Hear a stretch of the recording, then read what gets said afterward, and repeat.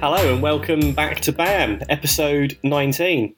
I'm your host, Stu. No, 19. 19. One for the dads there. There you go. I'm a dad. You're a dad. I'm a dad. I can make dad jokes now. Oh no. And as you probably gathered, Neil's back, finally. Hey, or so they say, hey, shh, we're recording this in the house and there's a baby asleep, so shh. If she wakes up, she can do her first podcast. That's true. Start them young. Yeah. Start them young. Welcome to episode 19. So you're here in I'm my here. house. Yeah. And then also on the line is Carly. Hello. It will never get old. I do love it though. I actually look forward to this point in the show now for that one joke. Oh god. Carly is once again in America. Well, she was in America last time when I wasn't here. I listened to those shows. They were good. Did you like him? Yeah. We were a bit nervous, weren't we, Carly? Yeah, it felt weird. It was a bit scary, but we did it. We did it, and we had to rope in someone else last time around. We had Mark. I heard he was bloody good. He was good. He was bloody good. So tell I me. find it hard though. I find Mark difficult because I never know. He's so sarcastic. He elevates it to another level, and I have to kind of text you and say, "Is Mark being serious or not?" Because I never really know. Man's an enigma. He is. He's convinced he's not coming back, but I think we'll get him back. We'll get him I back. think he's saying that because he wants to be back. Yeah, it's reverse psychology. Yeah, but he's reverse psychology in us. you want an appearance fee. Exactly. Anyway, let's talk about comics and stuff. Go on then. So, Neil, in the time you've had off, Yeah. you've obviously had a bit of a break, haven't you? Yeah. Easy life. 3 months Yeah. since my last appearance on So, BAM. how many you must have read loads of comics in those 3 months. Right. Listen. I'm going to be brutally honest with you, listeners. My to-read pile is substantial. I've skimmed a few comics, but my life now is changing nappies and cleaning, and so normally I get about half an hour of downtime to which I can choose to either clean the house or read some comics. I've bagged and boarded some comics. It's something, isn't it? Yeah, You've caressed them. I've caressed some comics. The flicker of hope still remains. I have not read a whole lot of comics, but I have a considerable to-read pile, and as the days get easier, I will catch up, I promise you. But I've missed out on so much. There's a lot going on. I've been supplying you with stuff, haven't I? You have, but like I've missed out on Moon Knight. I don't know how Moon Knight ended. I don't know how Black Hammer ended. I'm going to have to wait till they're all collected now. Yeah. Yeah. What did I get you recently? I got you the roller derby one, Slam. Yep. How is that? It's very good. I think in the new year we're going to get a special guest on, a roller derby girl friend of ours that we know from the London Rock and Rollers. She doesn't know it yet. She doesn't know it. Yeah, but we're going to get her on to talk about Slam. We're going to get her to read the first couple of issues once the second issue's out. Yeah. And get her take on it. I mean, I thought it was really good, and through my limited knowledge of roller derby, it came across as very authentic. But that's for another show.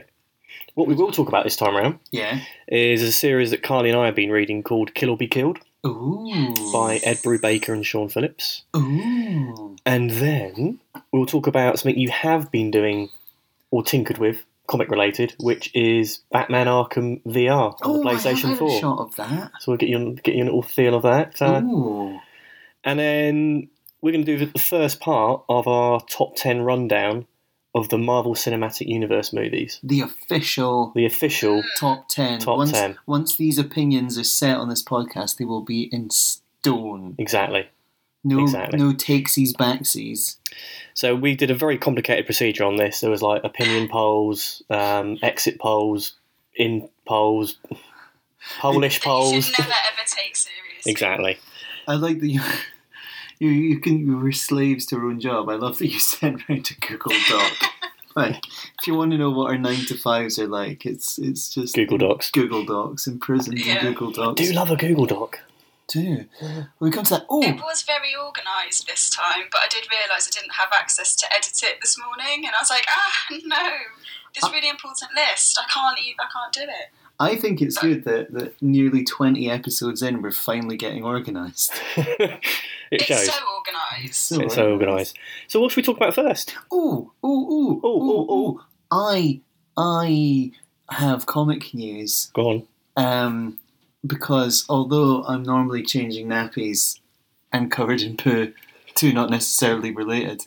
I do occasionally keep up with the comic Twitters, and I've seen a very exciting thing. Ooh. And that is... I think I know what it is. Oh, I think you do. And I'm that, glad. Yeah. Oh, I feel I've missed out on something. What's going on? Officially, Rat Girls is coming back. Rat Queens, sorry. Yeah. There was a whole thing that we don't really talk about that Curtis Weeb was in need of a new artist. I remember that now. Yeah. At the end of last year, he was quite deflated at the end of last year. That's how long it feels. Yeah.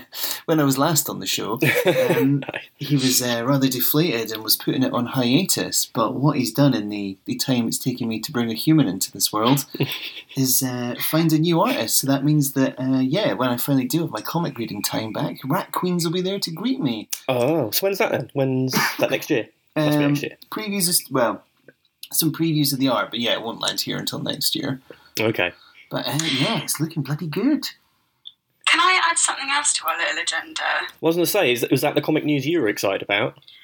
No. No, I didn't think it was it? No. What was it? I was like, oh no. I think I know what you're going to say. Go on.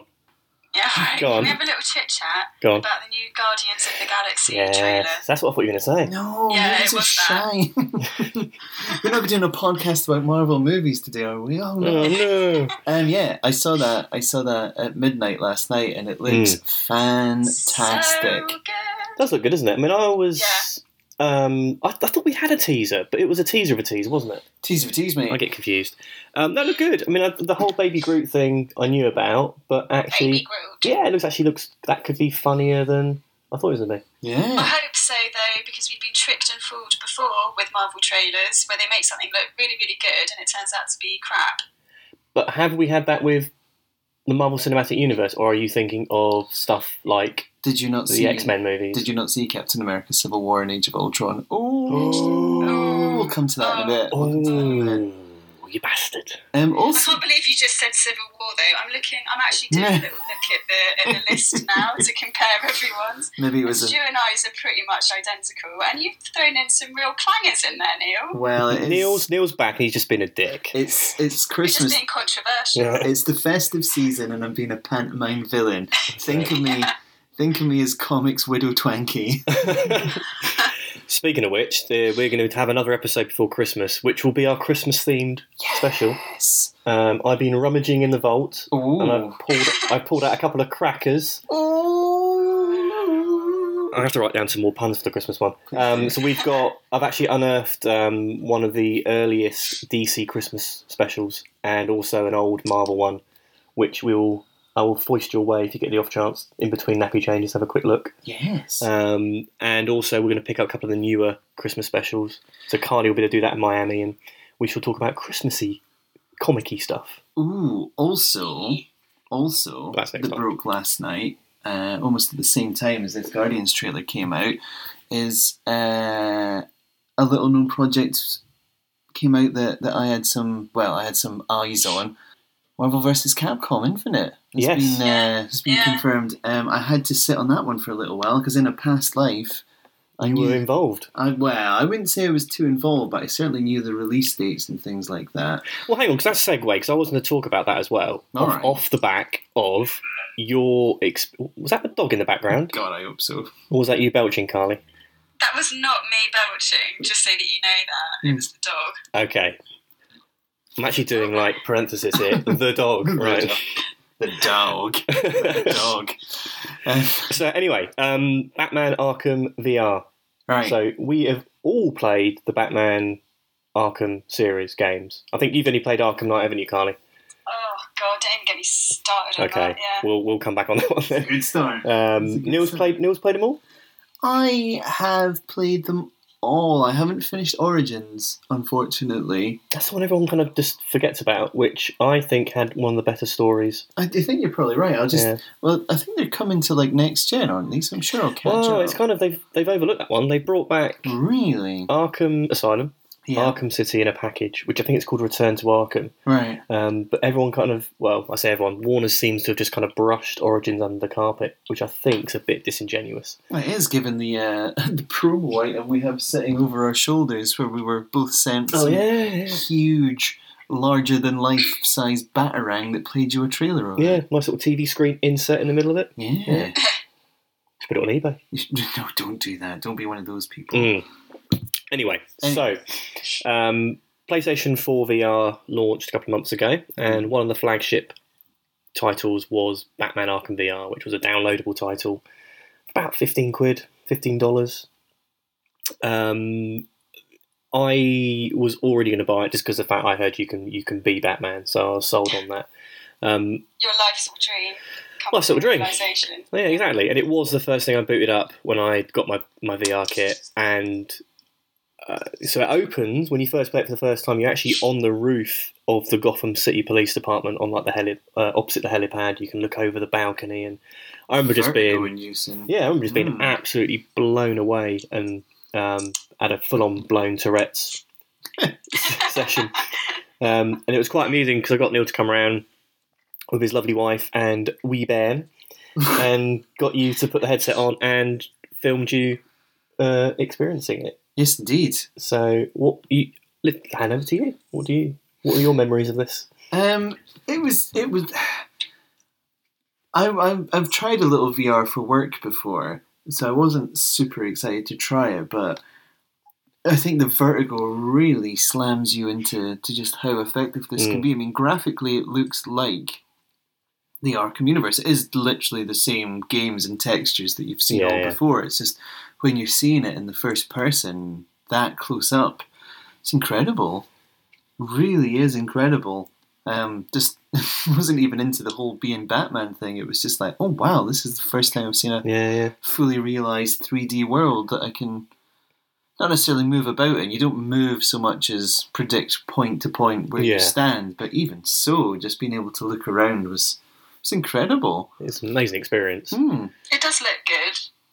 You're a bit wary of VR though, aren't you, Carly? Yeah, I know it's a bit controversial to say that, isn't it? Really? Not really. No, not at all. I mean, I think it could be quite antisocial, which puts me off.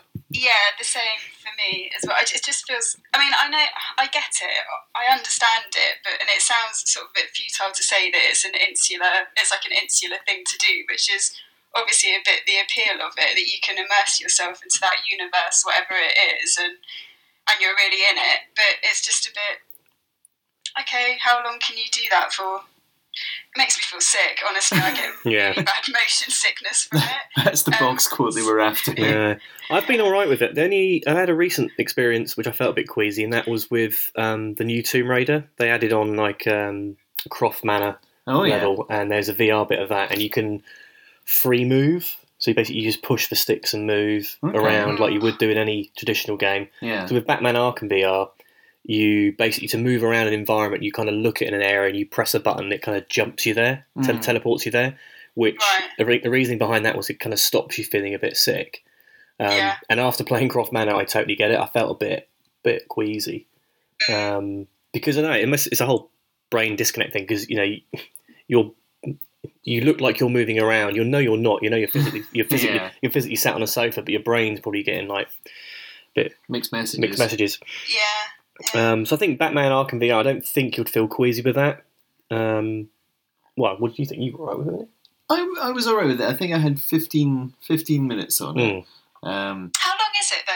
How long's like the whole gameplay? That's probably my big criticism. It's not that long. It's very much a tech demo sample. I'd still highly recommend it. It's for that price point. Yeah. And the idea is the actual story as it is you could probably do in about 2.5 hours.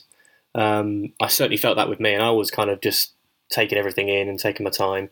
And the idea is you can go back and play the chapters and sections again to find like Riddler secrets, which is something that if anyone's played the Arkham games knows that's a kind of staple. I need to go back and sort of get the last few Riddler challenges, and I don't know, I will go back. But yeah, I kind of want more, and I was kind of hoping that if they can provide some more downloadable content, more crimes to solve to kind of add on, that would be awesome. But I can't see that happening. I think it is what it is. I think they'll probably wait and see what the reaction is, and then perhaps do a fuller game. But for me, it's definitely my highlight of my VR experiences. Yeah. Cool. Are you playing the Telltale one at all? I played the first chapter. Yeah, because that's, again, trapped in dad jail. It's sitting on the PlayStation ready to go, but I've not... Have you played it? No, it's ready to go, but I haven't been able to play it. I was very disappointed. Oh, really? Yeah, it's I haven't played a Telltale game since the first Walking Dead one, which was 4 years ago? God, is it? Yeah, it's got to be. Yeah. So I kind of felt that they hadn't really moved on. I know there's been loads of different spin-offs since then, like Game of Thrones, more Walking Dead, another comic one, Wolf Among Us, which I hear is one of the best ones. Yeah. So no, I was very disappointed. Technically, it's a bit of a mess. There was loads of like frame rate jitters, which for a game like that, I was really surprised. Oh dear! A lot of it's very talky, so why it was all. So yeah, I've done the first chapter. I am going to go back, but not really feeling it. What are your favourite video game memories then of superhero type stuff or comic books? Is there any game that you sort of remember? The earliest one I remember is the Batman 1989 one on Atari ST. I still always go back to that one. In terms of like comic books that have been made into like a good game, though, you're gonna say Scott Pilgrim, aren't you? I own it. Just to annoy me. No, I own it. I don't think I've ever been past the third level. It's just always sat there of I must own it, but I've never really taken the chance to play it.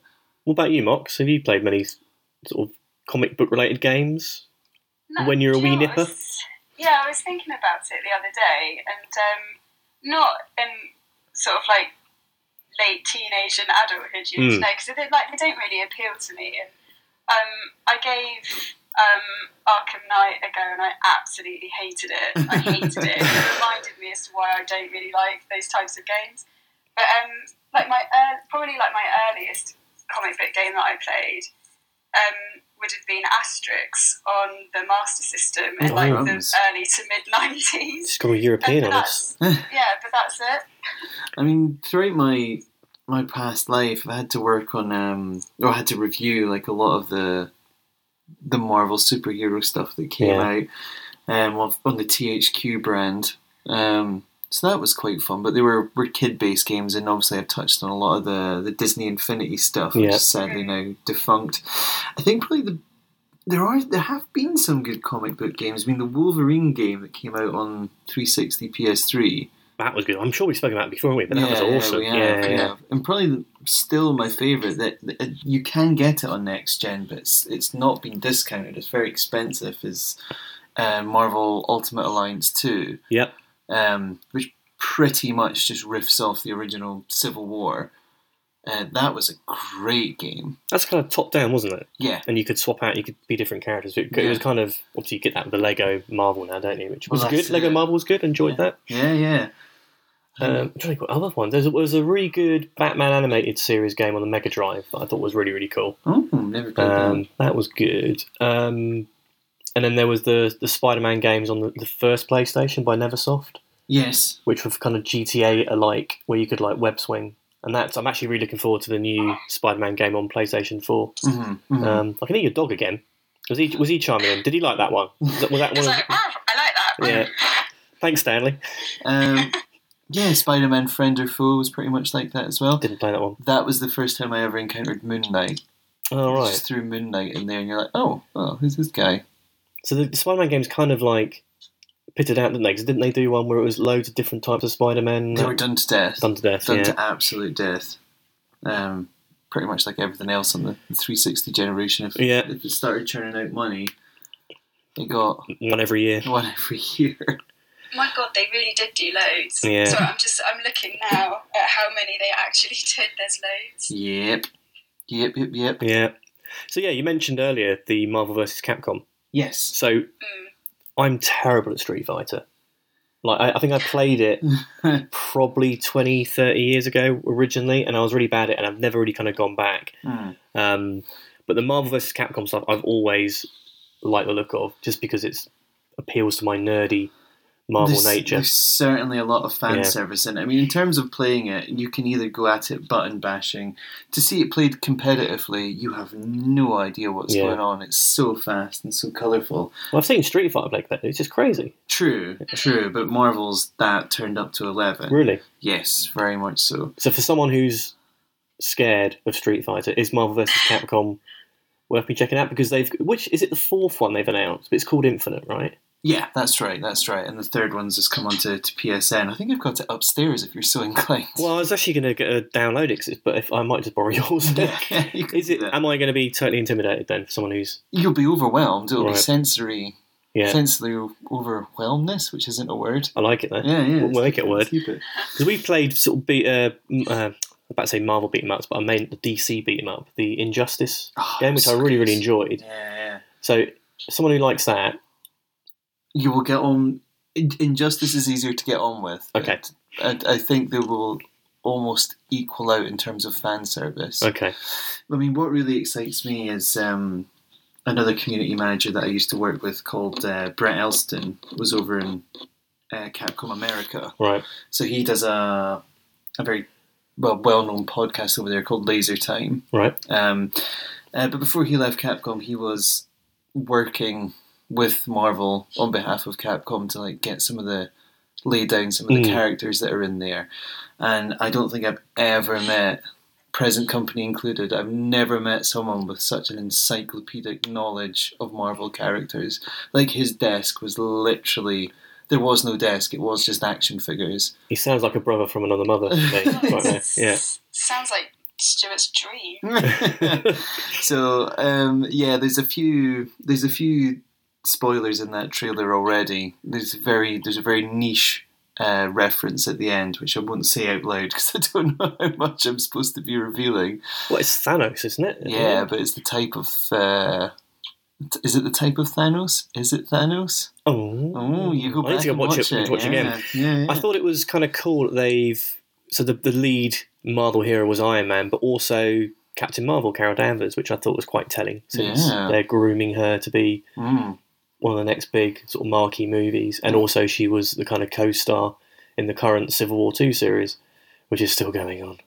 Almost finished. Oh, so that remains a constant. Okay. Yeah, right. At least we've got one issue to go, and it's not good. It's well overstretched. But anyway, so yeah, it's kind of, for me, it seems that Marvel was definitely pushing Captain Marvel as, this is one of our core characters now, which is cool. Since, we'll segue off very briefly, but they seem to have cut back on X-Men and Fantastic Four since they don't own the rights. Yeah. Or they've got rid of the rights to Fox. Them pushing other characters now, front and centre. I'm very confident we're going to see some excellent Marvel characters in this game. Yeah, and it's out next year, isn't it? Not long to wait. Not long to wait, no, not at all. All right, well, I better get practicing then. Yeah, you better. All right, so next segment. This on the eve of the extended cut of Suicide Squad. Perhaps the greatest movie ever told. You're dragging us back into this bloody Marvel universe again. We are. We can do that now. We can go and talk about a comic if you want. Well, I've done the amazing segue now, so we're going to have to go into Marvel. All right, okay. Well, so we mentioned it earlier. Yeah, you've been making a list. You've been a busy boy. I've been checking it twice. Oh no, it's not a Christmas episode, is it? Yeah, too soon.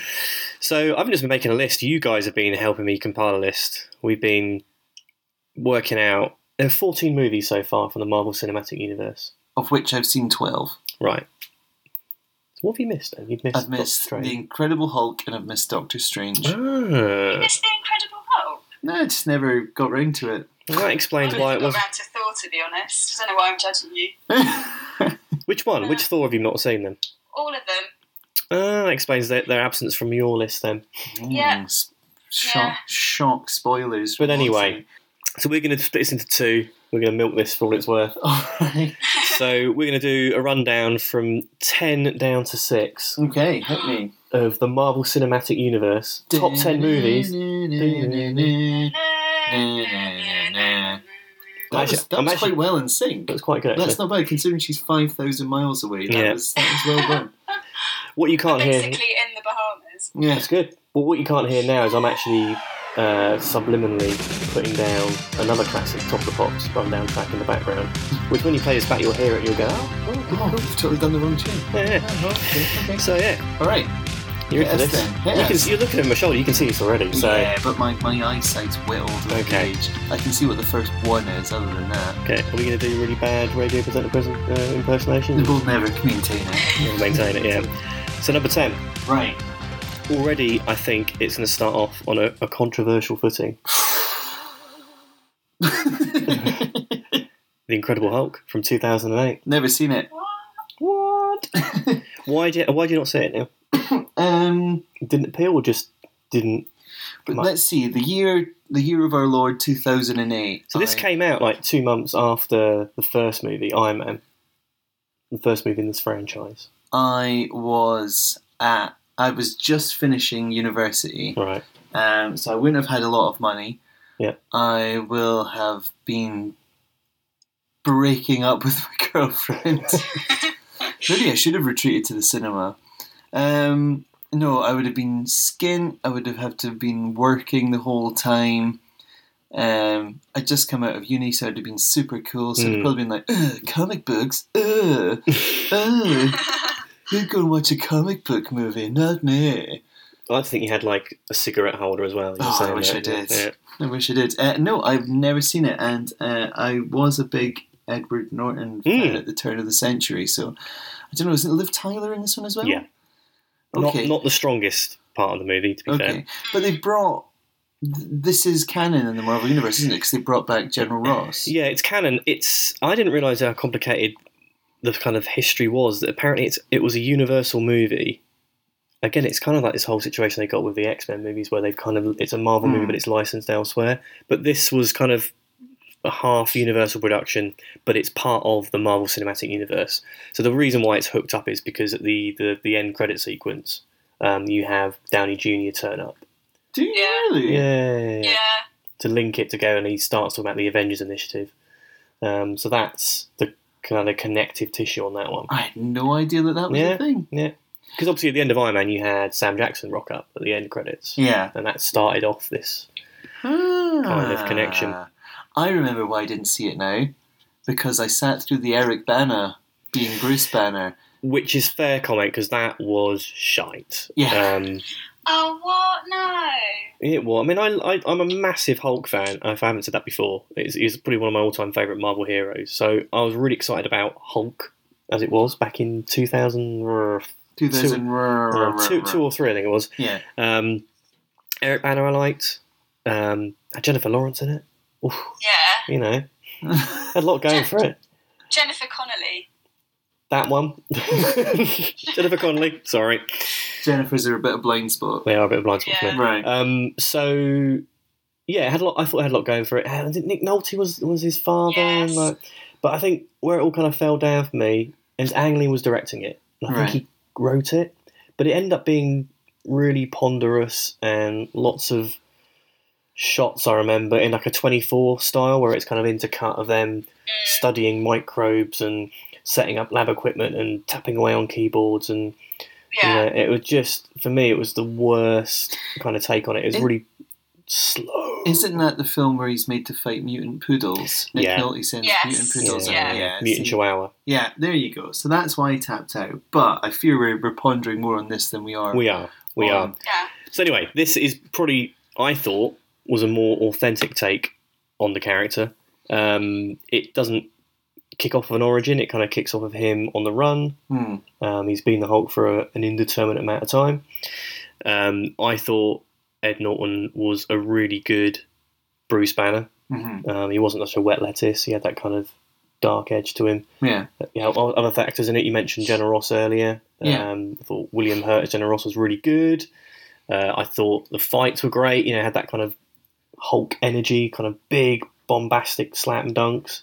You also had, you haven't seen it, you had Tim Roth. Yeah.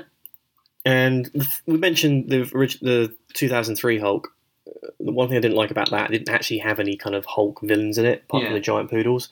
They actually brought in the Abomination, which is one of the kind of big Hulk villains, which I thought was cool. And the way they did that was cool. And the other connection to the Marvel Cinematic Universe is he becomes the Abomination by being injected with a modification of the super soldier serum that made Captain America. Is that what that was? See, I I watched it so long ago.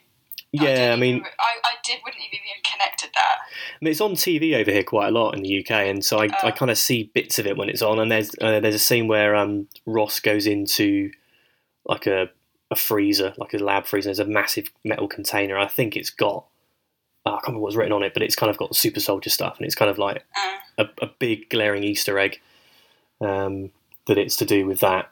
So they've been trying to, and I think in other movies they kind of mention they've been trying to replicate the process that made Captain America, and I think this is one of gamma rays, mate. Gamma rays. So yeah, I mean, and it ends with a massive slam dunk fight in Harlem, right? With him and Abomination. They trash Harlem, which I mentioned in another cast about how Luke Cage was getting. Yeah, well, Luke Cage, they just don't mention the fact that the Hulk and the Abomination literally destroyed Harlem. It is the problem child, I think, of Marvel's cinematic universe. It's canon, but they don't acknowledge it. Yeah. So yeah, I mean that's made it into our top 10 by a squeeze, by me and Carly rating it quite highly. Yeah, it was up against it. Yeah, but it's actually one of my favourite Marvel movies. I will endeavour to watch it, or what's probably more than likely is I'll end up watching the cartoon. We had the great animated sequence where he's fighting like aliens and picking up tanks and throwing them. Was that from the 60s? That must have been made 70s or 60s. There's a couple they've done. They have. There's a current one as well. I think it's called like Agent of Smash or something. Yeah, because they've got Planet Hulk worked into it as well. There's a team of Hulks. There's like Teen Hulk. There's like more. Okay. I don't really like to smash stuff. It's so passe. I'm going to my room. I think that's what he said. I was watching it in French. Okay. Yeah. Okay.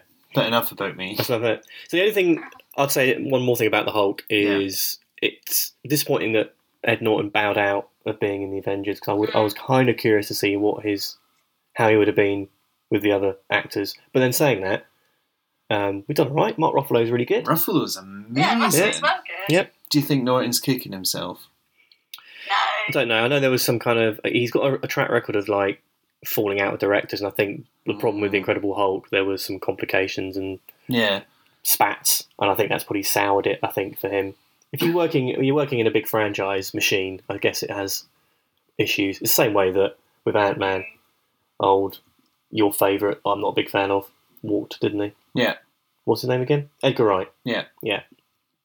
Anyway. Number 9. Number 9. Another controversial choice. I can't believe there's only 14 films and it's already that controversial. Yeah. Tell the listeners what the BAM number 9 Marvel film is. Disagree with You can't bring yourself to say it. Do you want me to say it? Go on. Right. The number 9 film in the official BAM Marvel rundown is 2013's Thor: The Dark World. This is your fault. That's a fucking great film. It's well. Wait, is it in your top 10, or did me and Carly put it in there? I would if I was doing a top 14 of all of them. I think it would kind of squeak in at probably number 11 or 12. It's not terrible, but it's not great. It's not as digestible as Thor is. I'll give you that, but when it comes to I think it really establishes Thor and his universe a lot better than the first one did. I'll give you that. And it's held up by just powerful performances, mainly by Loki and Odin. Yeah. Just absolutely. You say Odin, he was just chewing scenery, right? Yeah, that's what he does. Yeah. That's what he does. Yeah. He chews the scenery, and he's not building robots. He's chewing scenery. But isn't most of the Dark World, isn't he in a coma for most of that? Yeah, but even then. Right, okay. Even then. Or was that the first one? I get confused. They blur for me. What, the old Odin sleep? Yeah. It goes into... That's the first Thor, isn't it? He does that. Yeah. Anyway, sorry. But it's just... I love that it just brought all of Thor's universe together. Great villain as well.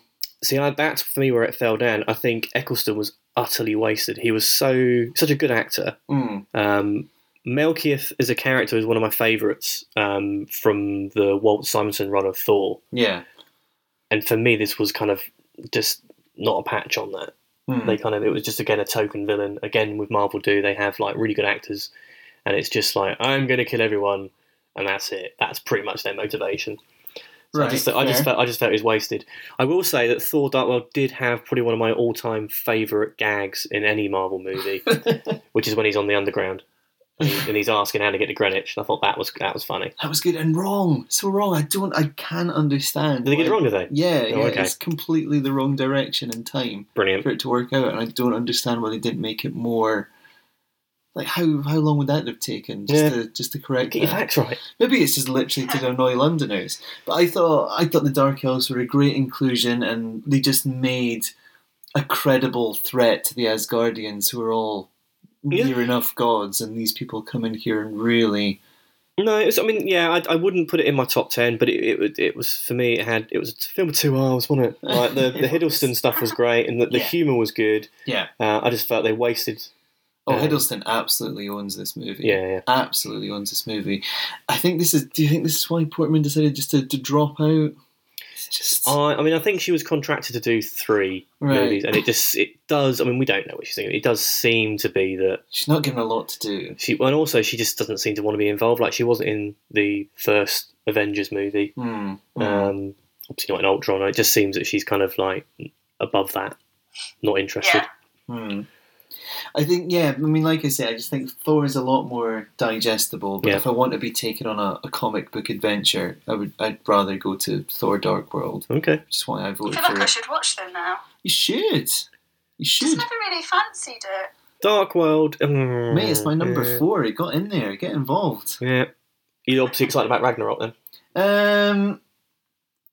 Yes. I am. I wouldn't say I can get excited about Marvel movies anymore, with the exception of Guardians 2. I thought you were going to troll me and say bloody X-Men Apocalypse again. No, but I think, like Tony Stark's had his run. That's good. I would like to go and see Thor, because he's been so absent from like the Civil War and stuff like that. I would like to see what Thor's been getting up to. I need a bit of closure there, even if Ragnarok sort of bows him out of the series. I need that closure. I need it. Well, yeah, because of course Thor: Dark World does end on a kind of Loki-related cliffhanger. Yes, it does. Hiddleston's excited. Yeah. And just basically any on-screen Hopkins is great. But you're not king. Not yet. Oh God, this is lost on you, Carly, isn't it? You haven't seen any of it. No, just keeping quiet over it. That's really. it. Just taking it all in. You're unworthy, Carly. You're unworthy of this title. You're unworthy of this world. Oh, so good. You need to watch it. Watch it just for Hopkins. I'm pretty sure both are on Netflix, so we can finish the podcast and you can just hop on, give it a listen, give them a watch. Yeah, when the sun goes down. Yeah. Does it ever go down over there? Yeah, really. That's when the parties start, right? Yeah, the sun goes down in a very attractive way. Oh yeah, row it in. Why don't you? It's so hot. All right. It's a perfect cue to move on to number 8. Is it? Why is it a perfect cue? What's number 8? Well, it's a perfect cue because we don't hear about how great the weather is in Miami. Oh, right, yeah. Right, Avengers: Age of Ultron from 2015. Oh, number 8. Avengers Snore of Snoretron. So you had this right at the end of your top 10, didn't you? This was kind of... Yeah, it's only there by proxy because I haven't seen 2 of the films on there. Okay. We've all kind of skirted it around the sort of 8s and 9s and 10s. Yeah. In fact, that's odd. Yeah, I put it down 8. Yeah. So anyway, why is it quite low on your top 10, Carly? What Age of Ultron? What was your issue with? Well, the thing is, I probably wouldn't have even put it in my list had I have watched one of the Thors, right. to be honest. So by default, it's made the top 10 because you haven't seen any of the Thor movies. Well, actually, there's a couple that are that way, and I'll get to that. But okay. No, the Age of Ultron. I actually over the weekend I watched the first trailer again just to kind of remind myself of like what the trailer was like and actually what it delivered, and again. Like with a lot of Marvel films, there's a lot of fights and there's a lot of kind of like battles and there's a structure really to it that they all seem to uphold to. Yeah. And this one just, I just felt really lost, and I felt like couldn't remember why they were in one location and then darted to another location, and lots of market stalls getting shot to shit. And I remember getting to a point in it. I was just watching it. Yeah, it was a bit bloated, wasn't it? I think there was too much going on. It kind of kicks off with sort of taking down the last dregs of Hydra. Yes, which was awesome. It was a great set piece. Yeah, retrieving Loki's staff. Yeah, had everything going for it. And, I mean, there's nothing particularly wrong with Ultron either. He's a great villain. It's just, I think the bloat, like you say, this is the first film for me where I realised I was getting tired of the Marvel formula. Yeah. Which is why the other films that followed it are more important and I revere them more. Like, Ant-Man especially just got us away from that formula. Yeah. And I'm so grateful for that. But it was just tired. Some great moments. Got a little frog in my throat here. I'm so emotional thinking about it. Hawkeye moments. Yeah, they really played up the fact that he's just a guy with a bow and arrow. Yeah, which was great. It definitely felt like a Joss Whedon jam. Yes. It had that kind of good humour and I sort of say well-realised characterisations, but they weren't really, were they? Because there wasn't a lot. There was too much going on. There was too many characters, so it was kind of. He tried to do as best a job as he could, but I think it was just too bloated. Yeah. I mean, like the Black Widow and Hulk was a great little storyline. Which is going to be forgotten about, I guess, now, because there's not a lot you can do with that. I mean, I like the idea of that relationship. That was surprising for me. It's not something I don't think that's ever made it in the comics. No. But again, it was kind of Spitnik off and then forgotten about in the movie. It was, it's certainly not been picked up in appearances by Black Widow since then. And it is the film that gifted us with the Vision, which is amazing. Yeah, actually, good point. He's good. He's great. But he is just a Deus Ex character now. I remember watching it first time around and I think the last half an hour wasn't quite sure what happened. Like the whole thing with the Vision, and also the vision that Thor had about what was coming up, and it was all a bit like, what's going on again? And I remember watching it again second time around and understanding a bit more that last act because it was just too much. Too much. Yeah. And the twins. The weird placement of the twins, Quicksilver, who had to be killed off. Spoilers. Yeah.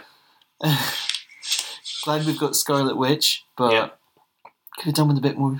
I mean, so much was made in that end credit sequence of like, the twins, they're Hydras enhanced, is what they called them in the end, aren't they? They're not allowed to call them mutants. And that's off the back of Loki's stuff, isn't it? Apparently, that whatever that can do can create or can kickstart anyone who's got potential becoming superhuman. But that was kind of something that's kind of just brushed under now. I mean, it was great in as much as it gave Tony Stark something to be angsty about. Yeah. But we've had 3 Iron Man movies, which I'm sure we'll come across elsewhere in this top 10, where he's had plenty of time to be grumpy and think about what he's done. And sarcastic, but there's not a lot in Ultron that makes me want to sit down and rewatch it. No, I wouldn't watch it again. Aside from the actual Ultron performance itself, which is great. James Spader was awesome in that. James Spader was brilliant, but he's gone. He gone. Vision took care of him. Well, yeah, I mean, there's only a finite amount you can do when you've only, you've got a couple of movies a year. Yeah. Anyone remembers the comics, Ultron keeps coming back. He never goes. He'll always keep coming back. But I think that's it. I think they're going to move on and give you new characters, new villains. It was so strange going from Avengers, which was, I'm going to go as far as to say almost a perfect quintessential comic book movie. Like you were really looking forward to like the sequel, like how on earth can they top this? Yeah. I'm not sure that they did. They didn't. I don't think they did. It was too much. So yeah. There you go. You mentioned Iron Man. I have mentioned Iron Man. Is there an Iron Man next? Number 7. Right. And again, for me, it's like, what's this doing in our top 10? Iron Man 3. Oh, well, at least it's not 2. Oh, no, that would be a joke. Iron Man 3, probably the greatest start of any of the Marvel movies to date. By the heavy use of Eiffel 65's Blue. Just when that came on in the cinema. I think I went and saw this with Sam. I could be wrong. And when that kicked in, it was just, we both turned to each other and were like, what? What? Because it kicks off like the turn of the century, isn't it? So, he's having a party. Yeah. This was I adored this film. This was brilliant. I think it was marketed masterfully because it like played up the whole Mandarin angle, which turned out to be a huge red herring. Which I thought was brilliant. That was cool. It's a real story of angst because Tony's pretty much abandoned by the rest of the Avengers. He doesn't call on them for help. Yeah, I mean, but beyond that, I think I thought was a really good part of this, and I'm still not sure it should be in the top 10 because it was a bit of a regen. The one thing I thought was really cool was the whole notion of PTSD that Tony had because he'd gone through a portal and basically been in space and another dimension. Yeah, and I was like quite surprised that they had a kind of real world consequences because if you don't know about you, but if I fell through a portal to another dimension, was holding an atomic bomb, you might think, oh. But a bit funny. Could do with some time off. Yeah, so that was cool. But for me, the point of it's kind of undone when Age of Ultron comes out because the end of Iron Man 3, spoilers, is he's like, I don't need to be Iron Man anymore. That's it. I'm done. Yeah, and 1 year later, or 2 years later, rather, sorry, Age of Ultron kicks off and you got Iron Man flying around happy as Larry. Yeah. Yeah. Kind of undoes itself. It does, unfortunately. As a standalone film, though, I really enjoy it. I think it's among my favourite standalones to watch. But again, it does the same problem they have with a lot of movies where you've got the main villain is just a caricature. Like Guy Pearce, another great actor. Completely forgettable character, though. Yeah, it was Killian, wasn't it? Yeah. Yeah, I mean, I'd recommend reading the Extremis storyline, which a lot of this was riffed off of the idea of making enhanced humans with technology. So, yeah, I don't know. I mean, apparently, I remember reading that Rebecca Hall was going to be the main villain, and apparently that was vetoed by head honchos, which does come across, as from what I interpret that, as a bit sexist. Like they weren't convinced that a female could be a villain, which is a bit backwards. That I think her character could have done a little bit more. And again, very forgettable. Gwyneth Paltrow gets superpowers. Did that end with her still having them? I can't remember. It ended with her not appearing in any subsequent Marvel movies. Yeah, that was it. She was done. Which was a shame, because she was a great part of that series.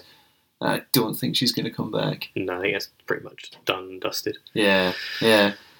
Any opinions on Iron Man 3, Carly? Anything that stuck with you from that? Well, again, it was a bit difficult because I haven't seen Doctor Strange yet, and I hadn't seen any of the Thor films, so there's only a certain amount of films that I can kind of jiggle around. So by default, it is in your top 10, yeah. Yeah, and so it is. I put it down as 7 in my top 10, which when I was doing that in mind that I didn't actually think it was that good. Yeah. Really. I just think that by the time Iron Man 3 came around, for me, I just felt a bit like I'd already seen it all. It's just the same old thing, though. Yeah. It's just, you're thinking of Iron Man 2. That's the one that was the same old thing. Yeah. Well, no, because Mickey Rourke was in it and he had electric whips, so that was pretty cool. Okay, that was the only... Yeah, that was the only... That may be the first time captured on tape that anyone's admitted Iron Man 2 was good. No, I'm not saying it was good, no.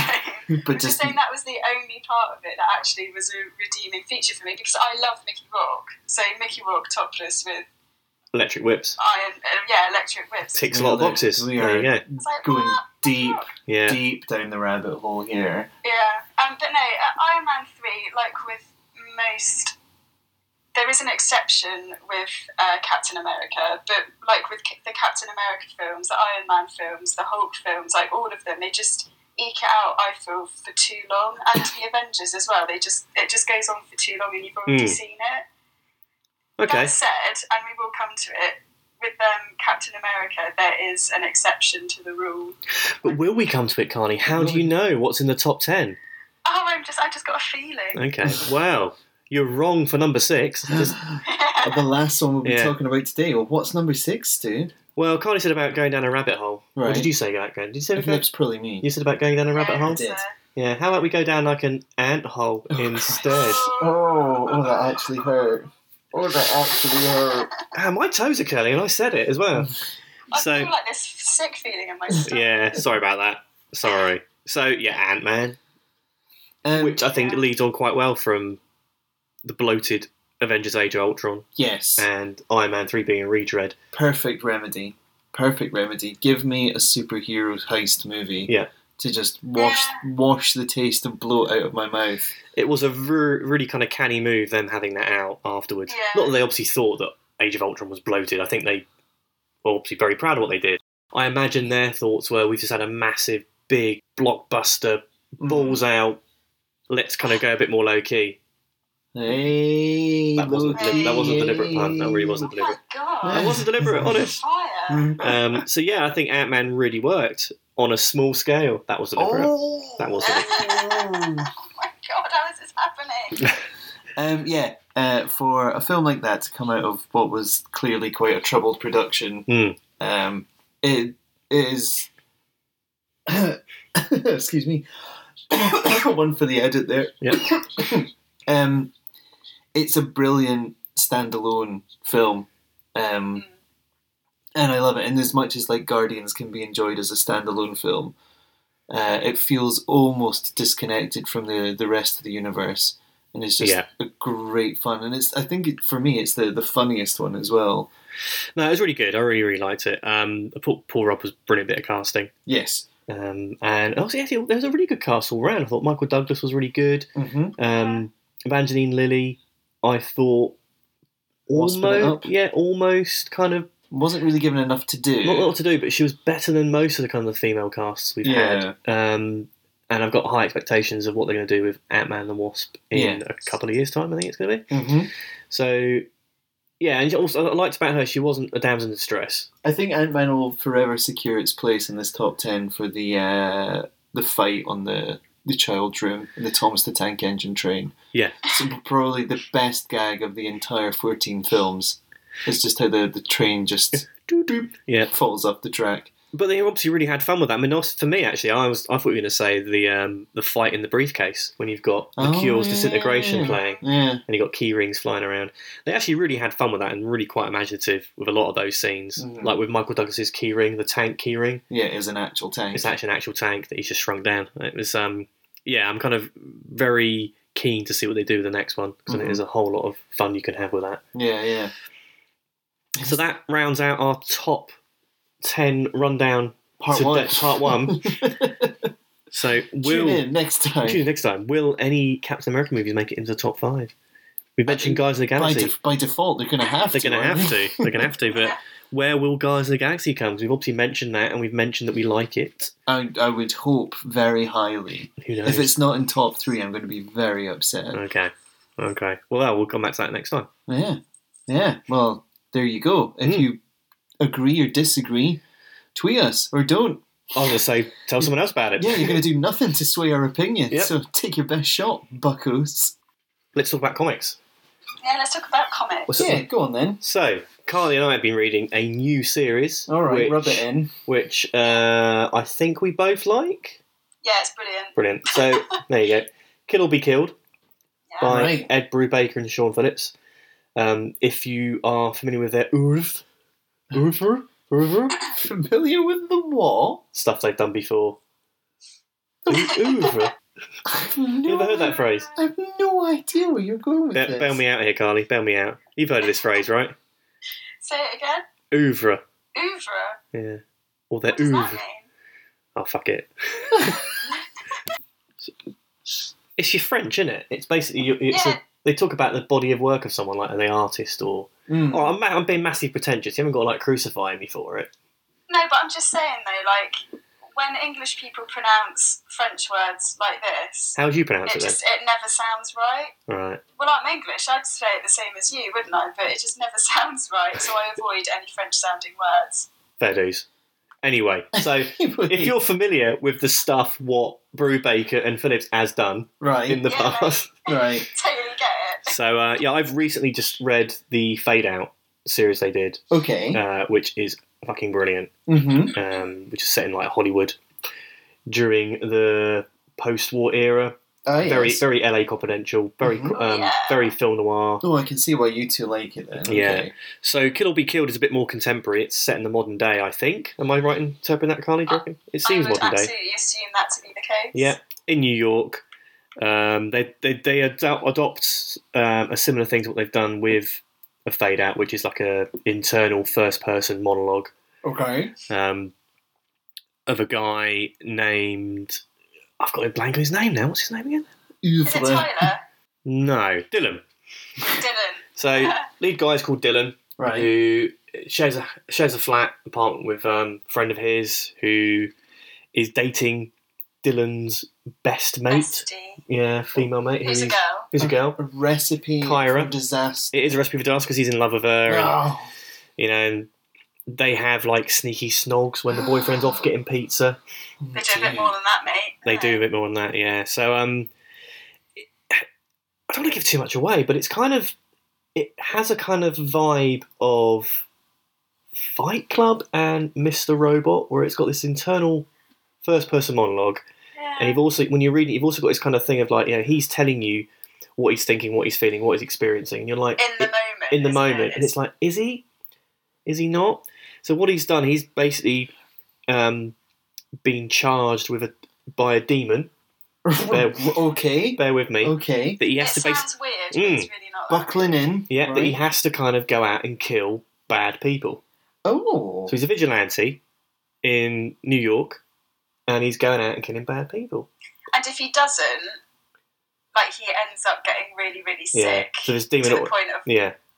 And the demon breaks his arm, doesn't he? When he sort of said, "Look, you will do this," and he ends up breaking his arm, and his Kyra and Kira ends up taking him to hospital. It's legitimate; he's broken his arm. But you have this whole constant thing of like, but has that happened? Is it in your head? Are you doing this to yourself? Yeah. So the first 4 issues are the first complete storyline, which is being collected into a graphic novel coming out the end of January. Good. So it's good. Kind of... I am getting to like the collected editions more and more as my time slips away. Yeah, I mean, for me, it's kind of like it's not being downplaying it with fan praise. God, I'm not. You can tell we're near the end. We're near the end. I'm not damning it with faint praise by saying it's kind of classic Brubaker fare, where it's kind of if you know his stuff, you're going to not be disappointed with this. Okay. I don't want to say too much. I mean, Sean Phillips' artwork's great. It really fits it. It feels like you're in New York. I've actually been watching Mr. Robot recently, and so there's. What do you think of that then? I'm on the second season. It's kind of growing on me. I found it really hard going. It is very difficult. It is very hard going. But there are scenes in Kill or Be Killed where they're at the Brooklyn Fairground, and having recently watched some episodes set there, it's kind of like, oh, you can definitely see the parallels. Yeah. And in the single issues of Kill or Be Killed, Brubaker talks about what he's been reading and watching of late, and he does mention Mr. Robot, and he's a big fan of that. So I kind of wonder if that's rubbing off. Do you know what else I really, really like about it? And obviously, not giving anything away, is that in each issue, they touch upon something that's really relevant that's happening in current times. Like, I believe in the 4th issue, because that's obviously, I read that only a couple of days ago, but there was a mention in it about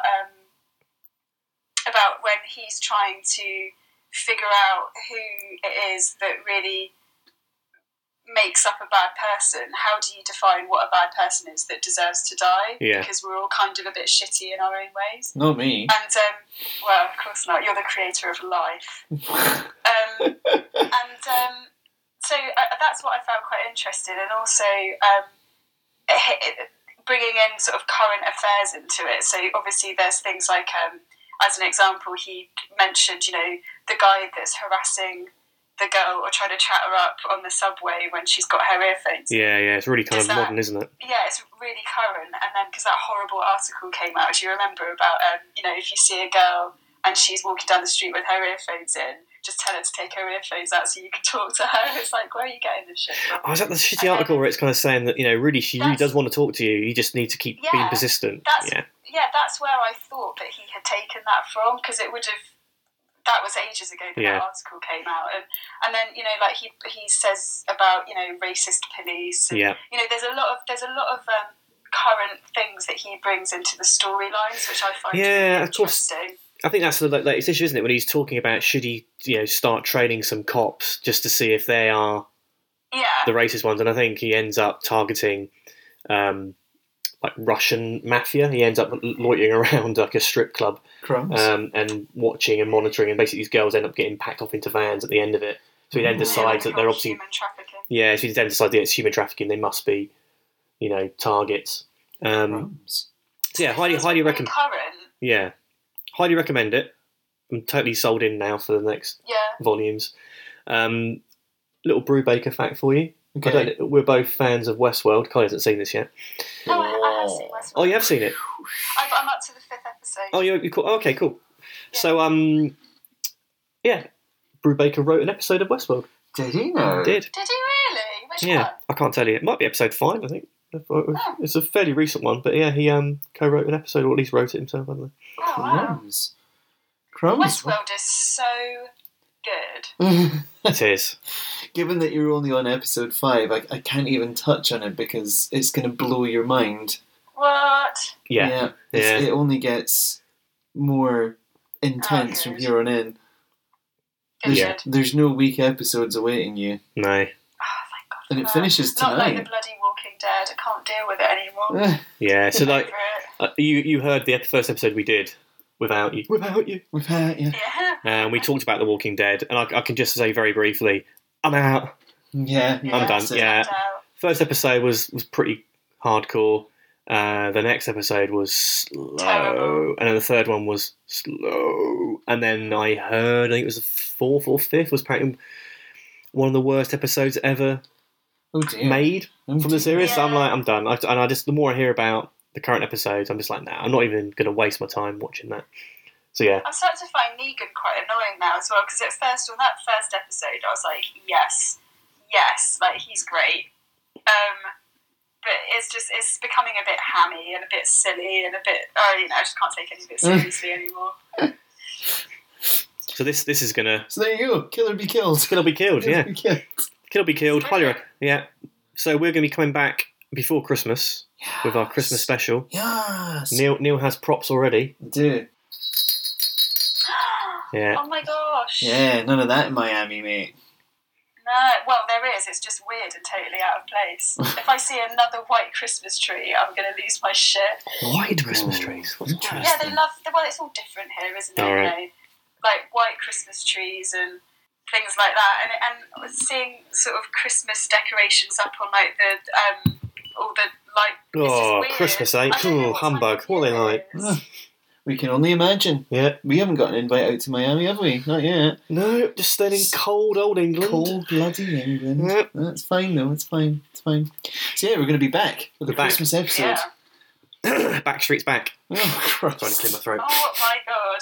How is this happening? I don't understand why Stu's dad jokes, he's on his A game right now with the dad jokes, and why is it that you aren't, Neil? I'm going to guess it's probably because I actually get to sleep at night. Yeah, there is a little bit of that. So tune in next time for some wintry, Christmassy, comic-y fun.